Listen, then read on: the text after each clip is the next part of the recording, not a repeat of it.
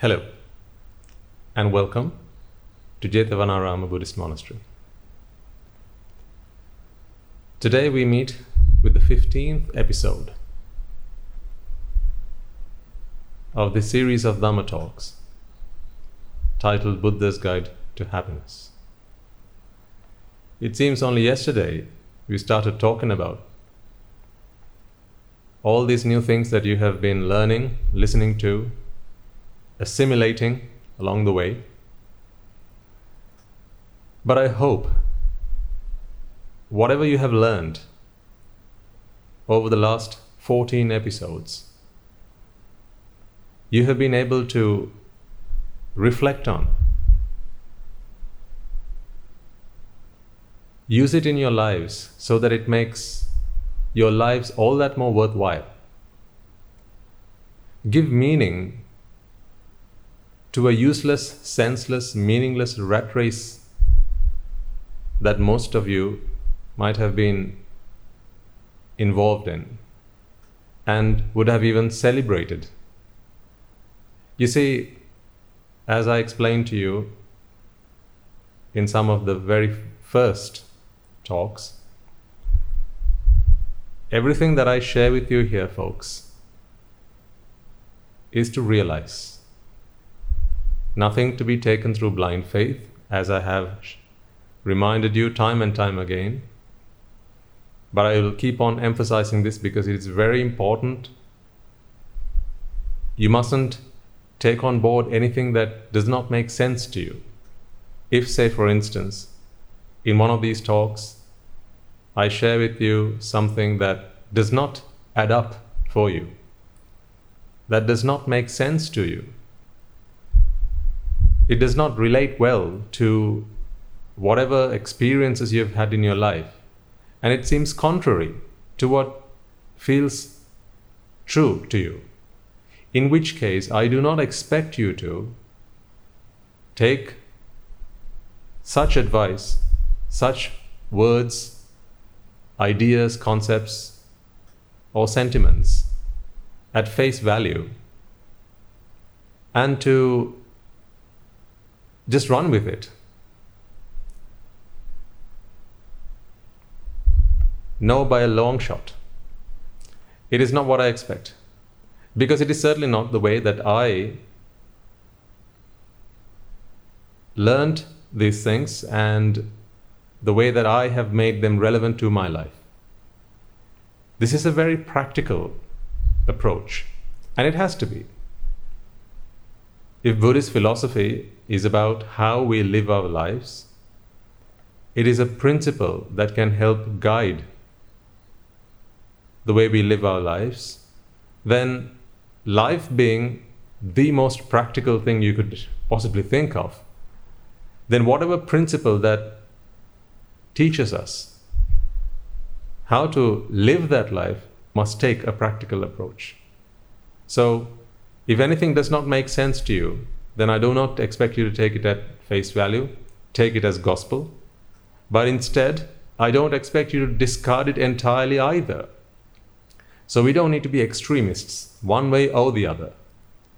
Instead, my tuppence worth of advice would be, keep it to a side, take on board whatever makes sense to you, apply whatever makes sense to you into your lives, try it out, and then through the practical aspects, through their application, the other stuff, just allow it to make sense to you eventually. Consider it, but not accept it blindly. Because it is through consideration, through reflection, and through deliberate and continuous application will they start making sense to you. And at the end of the day, there is nothing really that I have asked you to do, essentially. I have not asked you to change the way you do anything in your life, have I? I have not asked to change the way you talk the way you walk, the way you behave in social situations. I have not asked you to shave your head as I have done. I have not asked you to change your diet or any other aspect of your day-to-day life. Why? For one simple reason. Buddhist philosophy is not to change any of those things. It is simply to realize. And that is a wholly intellectual affair. All you need to understand, to realize the ultimate truth, to achieve a never-ending and unconditional happiness is a mind, an intellectual mind, because things have to make sense to you when they are presented to you in agreeable terms, a willingness to consider such new ideas, even though they may be very different to ideas that you may have held as true for a long period of time. If you've got these two aspects, these two elements, these two prerequisites, I expect nothing more. From a good student, I would expect only the same. So, those of you who have remained with us throughout this series, all the way up until the 15th episode, I think will be prime evidence that there is some essence in these words, some wisdom in these words that have made sense to you. The level to which you allow these words to make sense to you, allow these words to reverberate with you, and allow these words to bring a light, a realization within you. To that level, you will begin to understand enlightenment. So, before we take yet another step on our journey, let us first take a moment to pay homage to the Supreme Buddha, the Perfect One, the Magnificent One, the Unvanquished One, the Undefeated One. He who was the first teacher in this lineage of teachers who have passed down this knowledge, this wisdom, down through the ages. The first teacher who discovered this truth and who, with his infinite compassion, infinite mercy upon all sentient beings, shared this with us. So let us now take a moment to do that.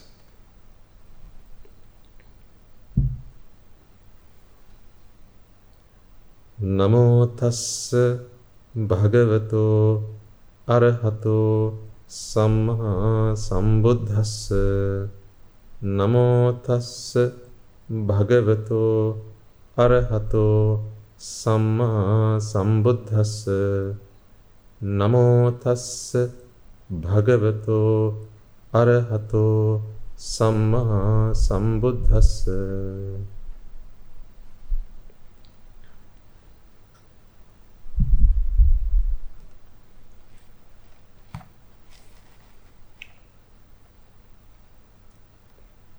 In last week's talk, I explained to you the true nature of pleasure. I invited you to further reflect on that. And at one point I made a remark which most of you will still remember. Some of you will remember and would have struck a chord with. Others might be still wondering, what did Bhante really mean by that? So I wish to revisit that statement and continue from there on. What was it? Simply that I expect you, through your realization, through reflection, through your understanding, to fall out of love with pleasure. And as I said that, I also stated that it is not my expectation that you should stop feeling pleasure. What did I mean by that? What do I expect of you? Because of course, for you to aim for something, for you to be able to do something, you need to understand what is being expected of you, right? Certainly. I expect you to fall out of love with pleasure. Let me first explain what I don't expect from you. Perhaps then it'll become all the more clear. When you listen to these words, when you follow this series of talks, and you remain a diligent student, I don't expect that at a certain point you will all of a sudden stop feeling pleasure.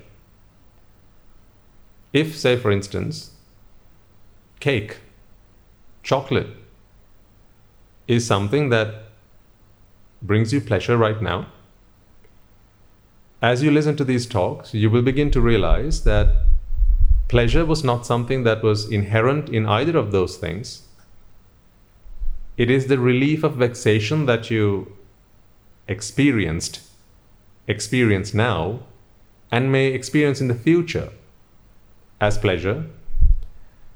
Just because you understand that doesn't mean that you will stop feeling pleasure, the actual sensation I'm talking about. I don't expect that it'll stop all of a sudden, just like that, and so abruptly. I don't expect that of you.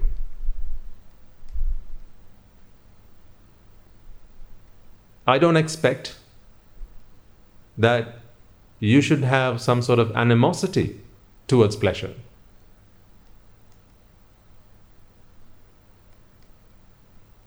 All I expect is that you fall out of love with pleasure. Meaning, I just want you to understand what pleasure is all about. It is not a bad thing. It's not some kind of evil thing. It's not vile. No. I'm not against pleasure. What I'm against is people not understanding what pleasure is all about. What pleasure is in reality. That is the problem that I have. That is the problem that I hope you have.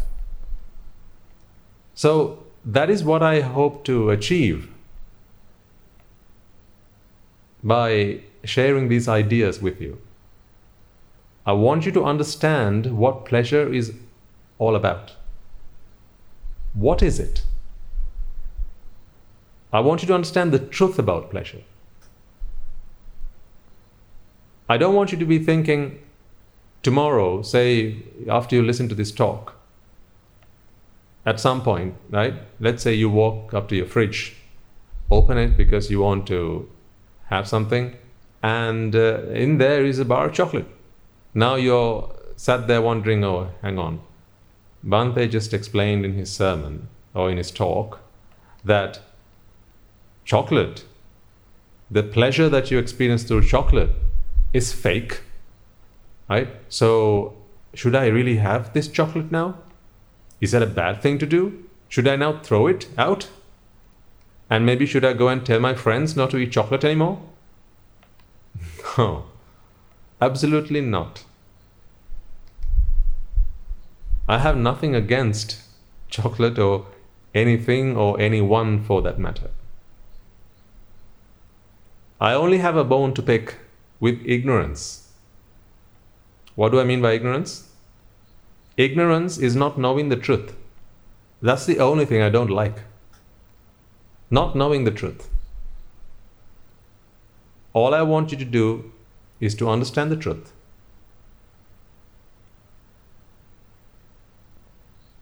you will understand the truth when you reflect on the truth. When you listen first and then you reflect on the truth. Allow that realization to come in, to set in at the right time. When, at what point, with whom, don't worry about such matters. If you understand it today, then fantastic. If you got it last week, brilliant. If perhaps the right time for you is the following week, no big deal. Just allow time to do its thing. While you allow time to do its thing, you must do your thing. And what is that? That is to dedicate yourself, commit yourself to understanding the truth and nothing else. Do you like to be cheated on? Do you? Do you like if someone cheats on you? Do you like to find out that the person you've been living with, a friend, an acquaintance, a colleague, or your loved one, has been cheating on you for so many years? No, that's devastating, isn't it? No one likes that. No one likes to be cheated on. No one likes to not know the truth. That's why when you find out something is not right, you find out that something doesn't sound right, or you have a suspicion about someone or something, what's the first thing you do? Come on. Of course. You go and ask. Come on, tell me the truth. It's okay, I can handle it. Just tell me the truth. Just give it to me as it is. Don't hide stuff from me. I don't like that. You see, the reason for that is we all like to make informed decisions. We like to be in control of our lives. And so be it. Great. That's what I want for you. For you to be in control of your life. For you to be in control of your life, you need to understand life. You need to understand the things that happen to you in your life. You know, we discussed this right at the beginning. There is a single purpose of all our lives. We are all after one thing, and one thing only. And that is to achieve the maximum amount of happiness through our existence on this planet. Isn't that right? The reason you go to work, the reason you take education, the reason you have pasta for dinner tonight, the reason you go on holiday, the reason you have kids, the reason you bring them up to become good citizens, the reason you have a pastime, hobbies, listen to music, anything. This is all in the name of happiness. Even those people who do stuff for others, for their benefit, they do so because that's what makes them happy. They do so because that's what makes them happy. Is that wrong? No, I don't say it's wrong. But that's why they do it. It's because it makes them happy. You see a beggar, a poor man, someone who's hungry, you may offer this person some money or maybe your lunch. You see an elderly person struggling to cross the street, you might go and give a helping hand. Perhaps a blind man, you might go and guide him.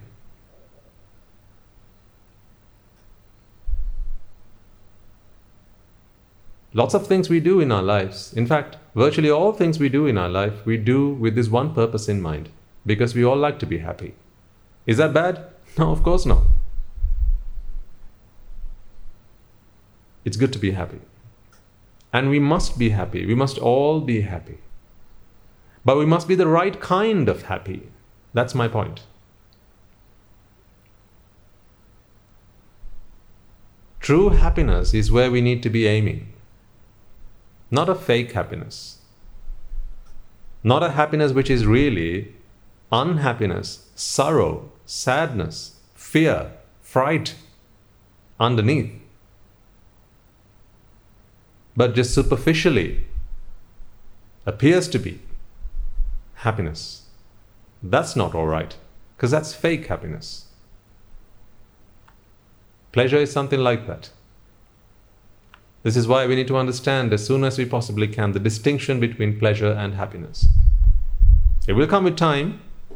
All you need to do is to listen to what I share with you and reflect on these words in your own time. So I want to reassure you though, and that is why I have said all this.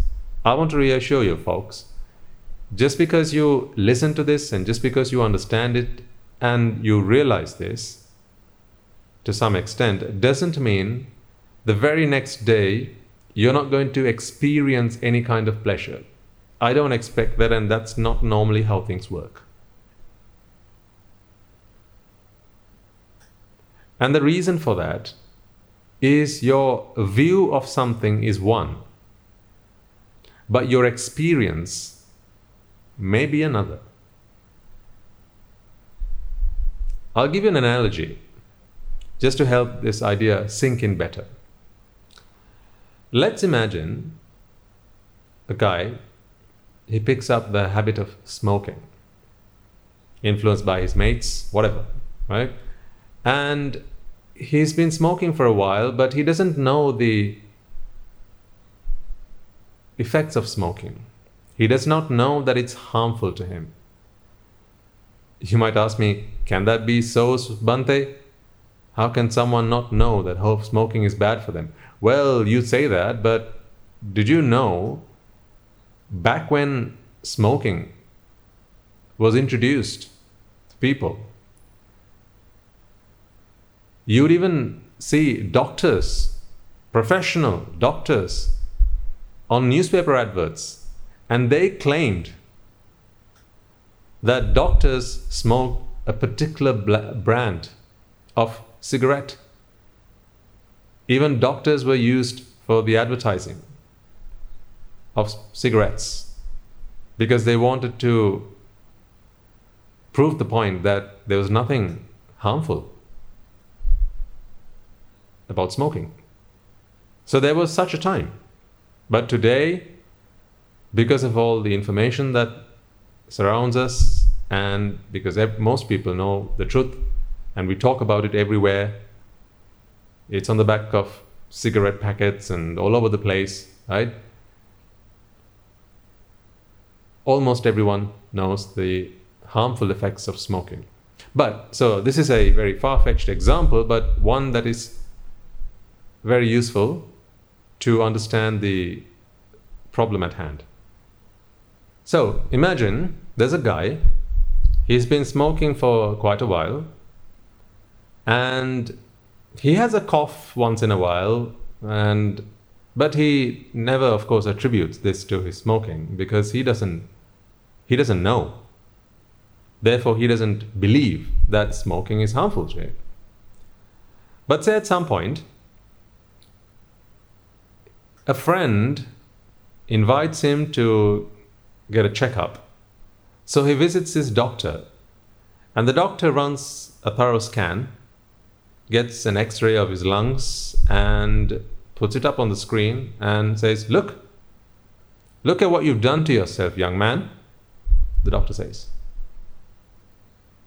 So he looks at this scan and goes, what's all this stuff? Well, let me show you. This is a normal, a healthy pair of lungs. And this here, young man, are your lungs.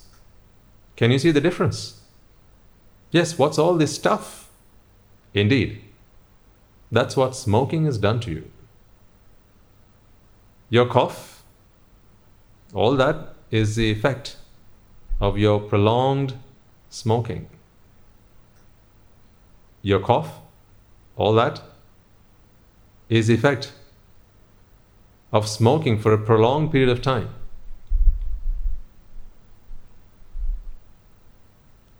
So if you don't stop immediately, you're going to have a terrible time. Life is going to become very difficult for you, young man, the doctor says. Now, this young man is shocked. Not once did he know, not once did he think that smoking was going to be so harmful to him. And without him even knowing,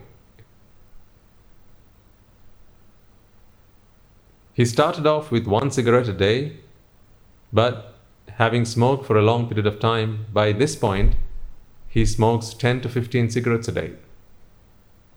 All the while, thinking that it's harmless. He has become addicted to smoking. Now, tell me. He has now understood that the pleasure that he got from smoking has not been pleasure after all. That it has done a lot of harm, a lot of damage to his lungs and to his health in general. Now, he has fallen out of love with smoking. He was in love with smoking previous to this. Why? Because he did not understand that there was anything fundamentally wrong with smoking. All he experienced was the joy of smoking. It was what he did when he was among friends. It was a fun thing to do. He enjoyed it. I personally have not experienced smoking, and that's probably why I'm struggling to explain what sort of joy smoking can bring, but I imagine it does to those who are smokers. So, anyway, in this situation, this young man, he has experienced whatever joy can be experienced through smoking, and for him, that experience was very real. He never felt at any point that experience was fake, but he never realized at any point that it was killing him silently, that it was doing him more harm than good. Now, when he understands this, once the doctor has shown him the results of his examination, and he realizes the damage that it has been doing to him, he falls out of love with smoking. Does that mean, right? Does that mean that the very next day, or from that moment on, he can stop smoking altogether? Now, I'm sure there may be some among you, or maybe people you know, who, when they were revealed to the damage it had done to them, they stopped immediately. But the thing is this though, there is so much information about smoking around us these days in the newspapers, books, magazines, and the government talking about it and trying to make people aware of it, that people still pick up smoking, don't they? This is not me being critical of any of that. I'm simply stating a point. People still pick up smoking, and people still continue smoking. Remember, I have nothing against smoking. This is not me having a go at smoking or people who smoke or anything like that. I'm just using an example to help you understand the problem at hand, which is pleasure. I could have used any other example. This is just the one that came to mind. So, this young man, just because he has understood the damage that it has done to him, is not able to break that habit, because it's become a habit now. He's become addicted to it. He can't break it just like that. It's going to take him a while. It's reasonable, isn't it, to expect that it's going to take him a while? There may be some among you who've had that experience, and some among you who by now maybe have stopped smoking, or maybe you're trying to get rid of the habit. Now he wants to stop smoking. But has he? No, he wants to, but has he? No, he hasn't. Why does he still smoke then, you might ask? Exactly. Knowing that it's bad for him, he still smokes. It's not because he's an idiot. No. It's because one is knowledge, the other is experience. He now is knowledgeable that smoking is bad for him. But what is his experience? His experience when he smokes is a good feeling. He feels good. You can't deny that. He feels good. It may be because his body needs a nicotine top up, and as soon as the body receives it, the body makes you feel better. Perhaps, I don't know the mechanics of all that, but people still smoke, knowing that it's bad for them, right? So the same goes for this guy. He knows it's bad, he knows he should stop it, and he wants to stop it. But just because he wants to stop it doesn't mean he's going to stop it just like that.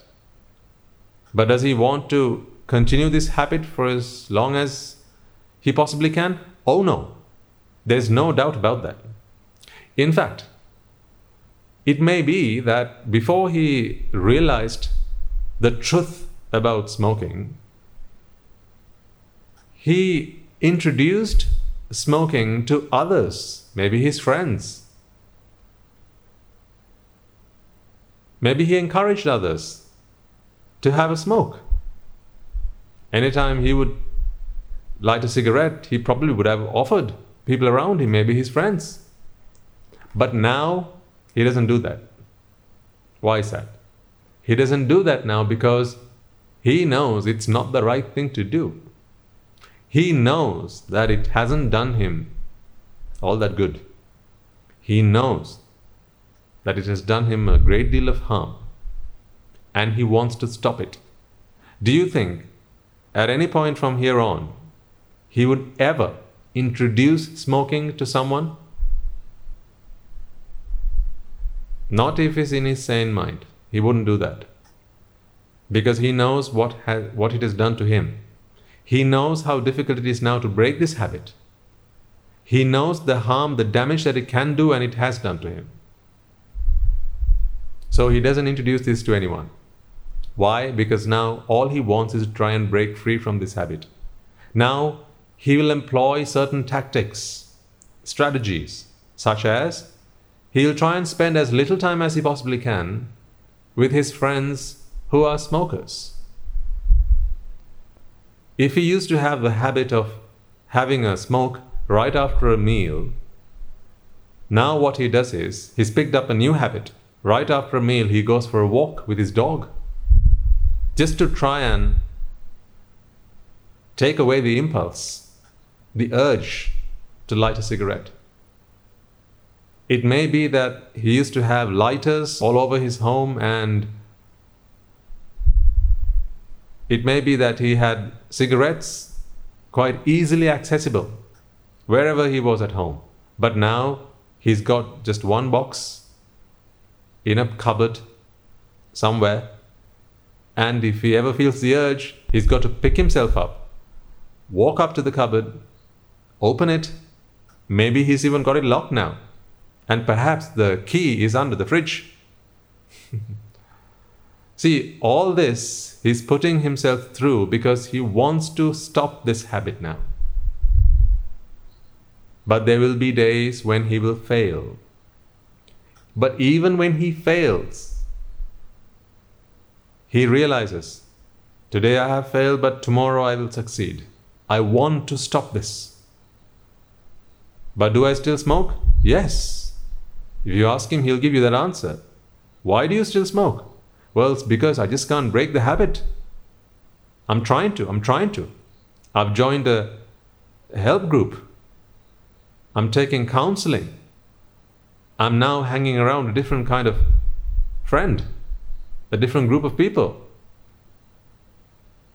Now he's making all sorts of efforts to break the habit, and eventually he will. He will because he's trying to. He will because he has now realized that smoking's bad for him. Now I want you to apply that analogy to pleasure, because it works in much the same way, folks. Just because you have understood that pleasure is fake, that does not mean, and mark my words, it does not mean that you will absolutely stop feeling all kinds of pleasure from this point forward. It doesn't work like that. Your mind will still seek pleasure. You'll still want pleasure. But at the same time, in the back of your mind, if you have understood this, if you have realized the truth about pleasure, you will want to stop it. Why? Because you now know that pleasure is simply an experience that is had when either mind or body is relieved from vexation, from pain, from suffering. That it is fake. It is simply the reduction of pain that you experience as pleasure. It is nothing substantial, it is not essenceful, it is essenceless. There is no substance in it. It's not something you can hold in your hand. It's not something you could quantify. So, this is the point to which I want to first bring you all to fall out of love with pleasure. Not to stop you from feeling pleasure. What do I mean by feeling pleasure? Whenever you have felt pleasure previous to listening to these talks, you will continue to feel pleasure as you did henceforth. When you eat something you like, when you watch something you like, when you listen to something you like, when you do something you like, when you're among people you like, right? When you think about something you like, they will bring you pleasure. What do I mean by they will bring you pleasure? Is it the experience that brings you pleasure? Is it the thing that you just ate that brings you pleasure? Is it that piece of music you listened to that brought you pleasure? Oh no, now you understand that those things do not have pleasure to afford you. They don't give you pleasure. Pleasure is simply an experience, a wholly internal experience. It is not something that comes from the outside. So it's a wholly internal experience within the mind or in the body. An experience of relief from vexation or from pain. That is for the mind and the body respectively. That which you expect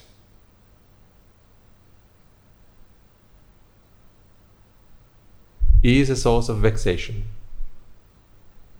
When you receive what you expect, when you have acquired what you expect, the vexation that was there when you first expected it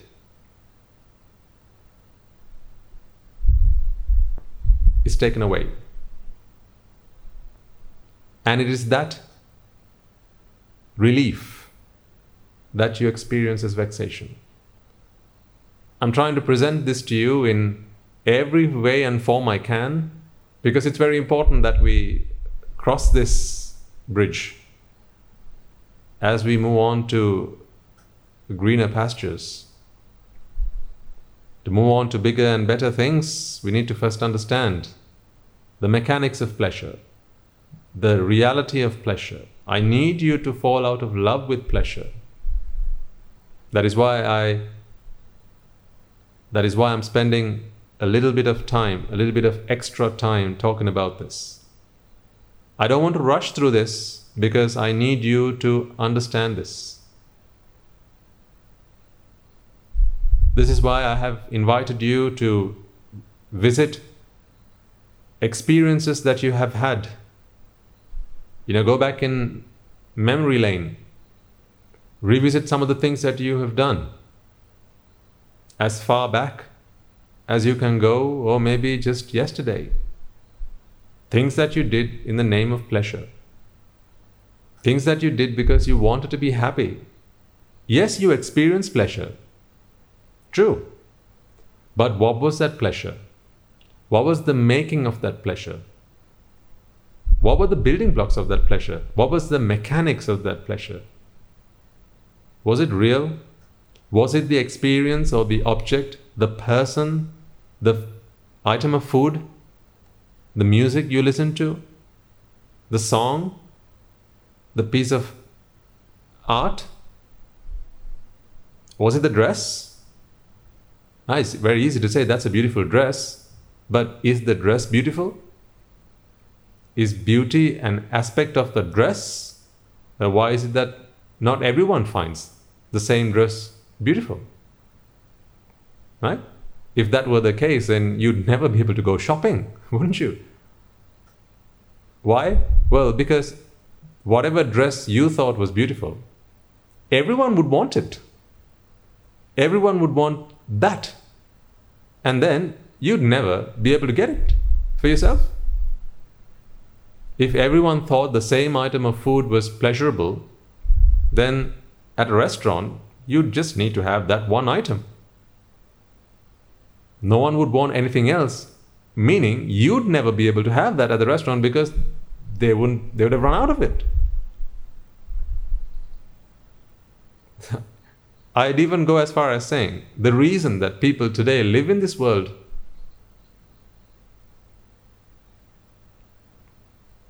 without getting on each other's necks is because pleasure is fake.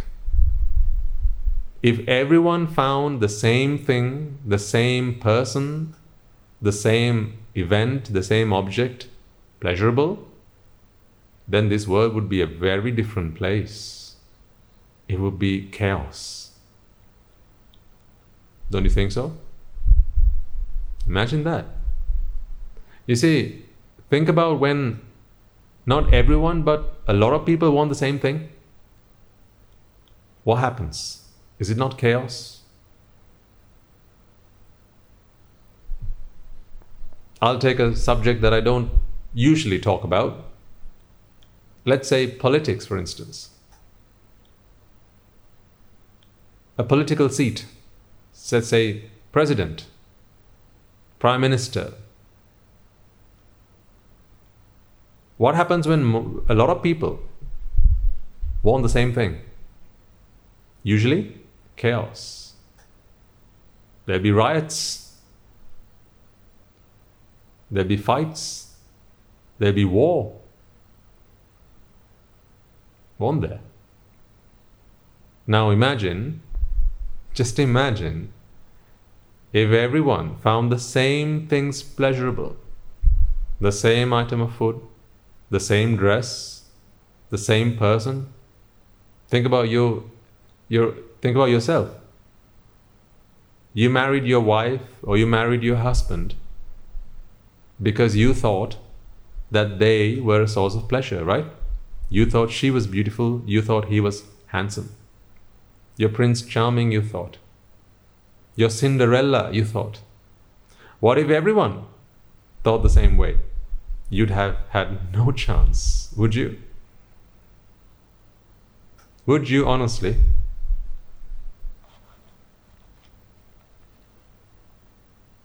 Had that been the case, you would not be married right now, but rather you'd be more dead than married right now. If everyone wanted the same thing. When one of the things that everyone wants these days is money, isn't it? People have always wanted that. Because money allows people to get the things that they want. Right? So everyone therefore wants money. So when everyone wants money, what happens? Why do you have to protect money so much? Why do you need to have a bank account which is double locked? Right? Even your online banking, you have two-factor authentication, you have fingerprint locks, and you have biometric passwords and all sorts of things, right? And they have encryption, right? Think about that. Safes that they put their money, the banks put their money in, and security guards that keep an eye on it 24/7. Why all this? That's what happens when a lot of people want the same thing. Now, you could be forgiven for thinking that money brings you pleasure, because most people want that. But think about some of the other things that you have thought up until now are a source of pleasure, whether that is the wristwatch that you wear on your wrist, whether it is the people that you believe bring you happiness, whether it is your home, your car, where you live, sights, sounds, smells that you have experienced, the food that you like to eat, the games that you like to play, anything and everything that you have done in the name of pleasure. Just think about it. Just the fact that not everyone wants what you want is good news for you, because that is the only reason that today you are still able to experience them. But the fact that not everyone wants what you want is also solid evidence you cannot deny that pleasure is not intrinsic, that pleasure is not an intrinsic element of that thing, person, event, and so on. And yet, even when pleasure is not something that can be obtained through our consumption of objects, through eyes, ears, nose, tongue, and body, yet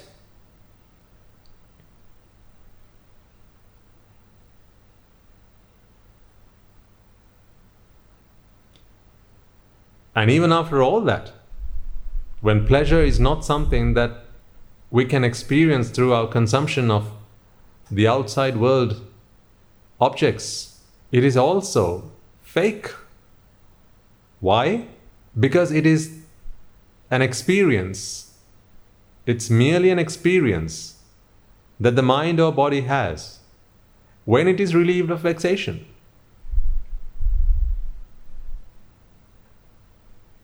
That is why I say it's fake. It's cheap and it's fake. I say it's cheap because not everyone wants it. When not many people want it, something's cheap, right? When everyone wants it, then that's when something's expensive. Everyone wants pleasure, yes, but not everyone wants pleasure from the same things. Why? Because pleasure is not something that can be had from things. But instead, it's an experience, it's a function of the mind. Therefore, pleasure is cheap. And it's fake. Why? Because the pleasure that you do experience is not what it claims to be, is not what it seems to be. That experience, when you look at it insightfully, when you penetrate and look through the veil of ignorance, you begin to realize that all that happened was you were in a state of more pain and now you are in a state of less pain. That is the only thing that happened. Try this out. A very simple example to prove the point to you, right?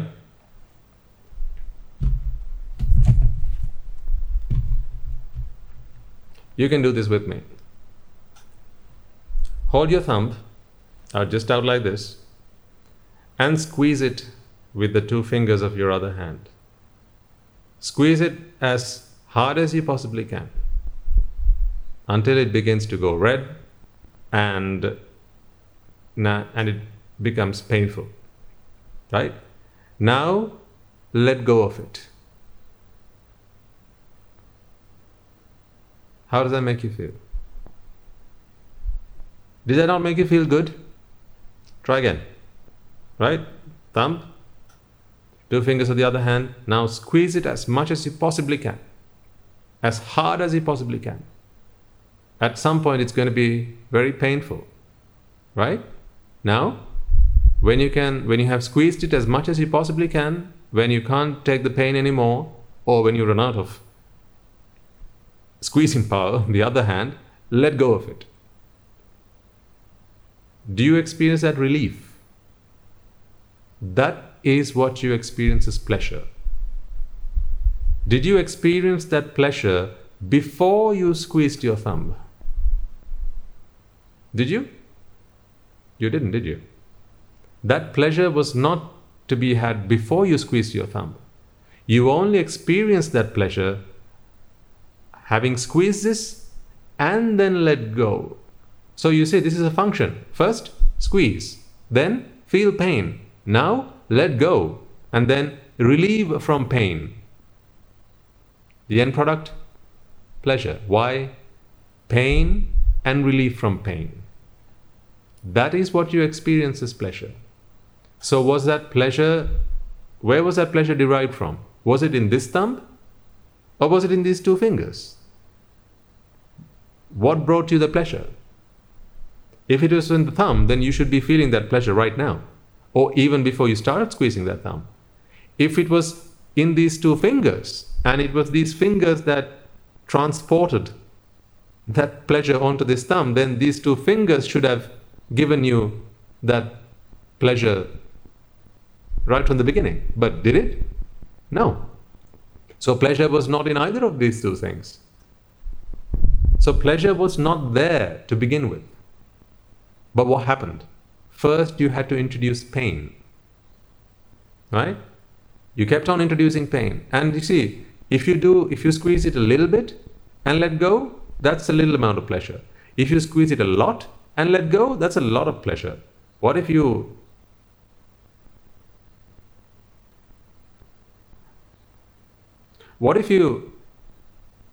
used a hammer and just whacked your thumb? And now when that pain starts to diminish, how does that make you feel? Oh, that makes you feel so good. Don't do that. But I'm just saying, this is a simple experiment to help understand the true nature of pleasure. Pleasure is not something that is objective. Pleasure is not something that exists anywhere. It's not something you can go and buy off the shelf. Not all the money in the world can buy pleasure, folks. I hope you understand this. I really want you to realize this. Pleasure is not something you can get from anything or from anyone or from any place. It's simply the product of a function. It's a product of a process. And what is that process? Pain and then relief from pain. So therefore, no pain, no gain. Where there's no pain, there's no pleasure. In which case, just think about the cost of pleasure. What is the cost of pleasure? One answer: pain. That's the only answer. The cost of pleasure is pain. If the cost of pleasure is pain, why would you want that pleasure? Would it not be better if you did not have to have that pain in the first place, which is the way it was? Because you had to introduce that pain. Pain is artificial. And pleasure is fake. Pain is not natural. I don't mean about physical pain, but mental pain. That's not natural. I will elaborate on that point in future talks. Pain is not natural. Mental pain certainly is not natural. It is artificial. Meaning, the mind inflicts pain upon itself through a process. The purpose of these talks is to introduce this process to you.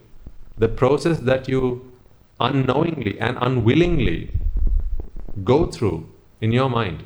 Once you understand it, your very understanding of it will cease that process, thereby eradicating vexation once and for all.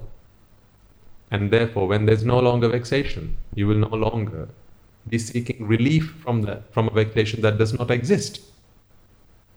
And therefore, that is the end of pleasure. All of this is to realize. There's nothing you need to do per se.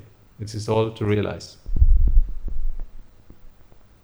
So, in today's talk, my effort was to further emphasize the point and to further help you really understand and comprehend the truth about pleasure.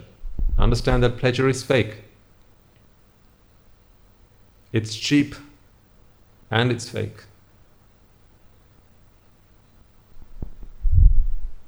So I invite you to contemplate on the ideas that I have shared with you in this talk today. And what I mean by that is to visit your life experiences. You have a whole lab of life experiences.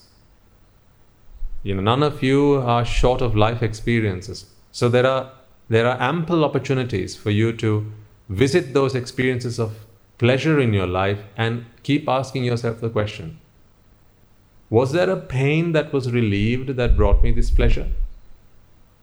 We have discussed numerous examples by now in these talks, not only in last week's but also in previous weeks. You can go back and listen to some of them. And also we will continue to do so in future talks. Each time, I have one expectation of you. There is one thing I expect from you, and that is I want you to fall out of love with pleasure. Once you have fallen out of love with pleasure, I can then show you how to stop the process of falling into the trap of vexation. But until and unless you fall out of love with pleasure, there isn't really a point in me showing you, talking to you about how to stop the very process that brings you pleasure, because you wouldn't be interested. You wouldn't want to hear that.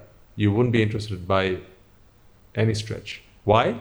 Well, when someone's in love with something, why would you want to stop the very thing that brings him that? That's why.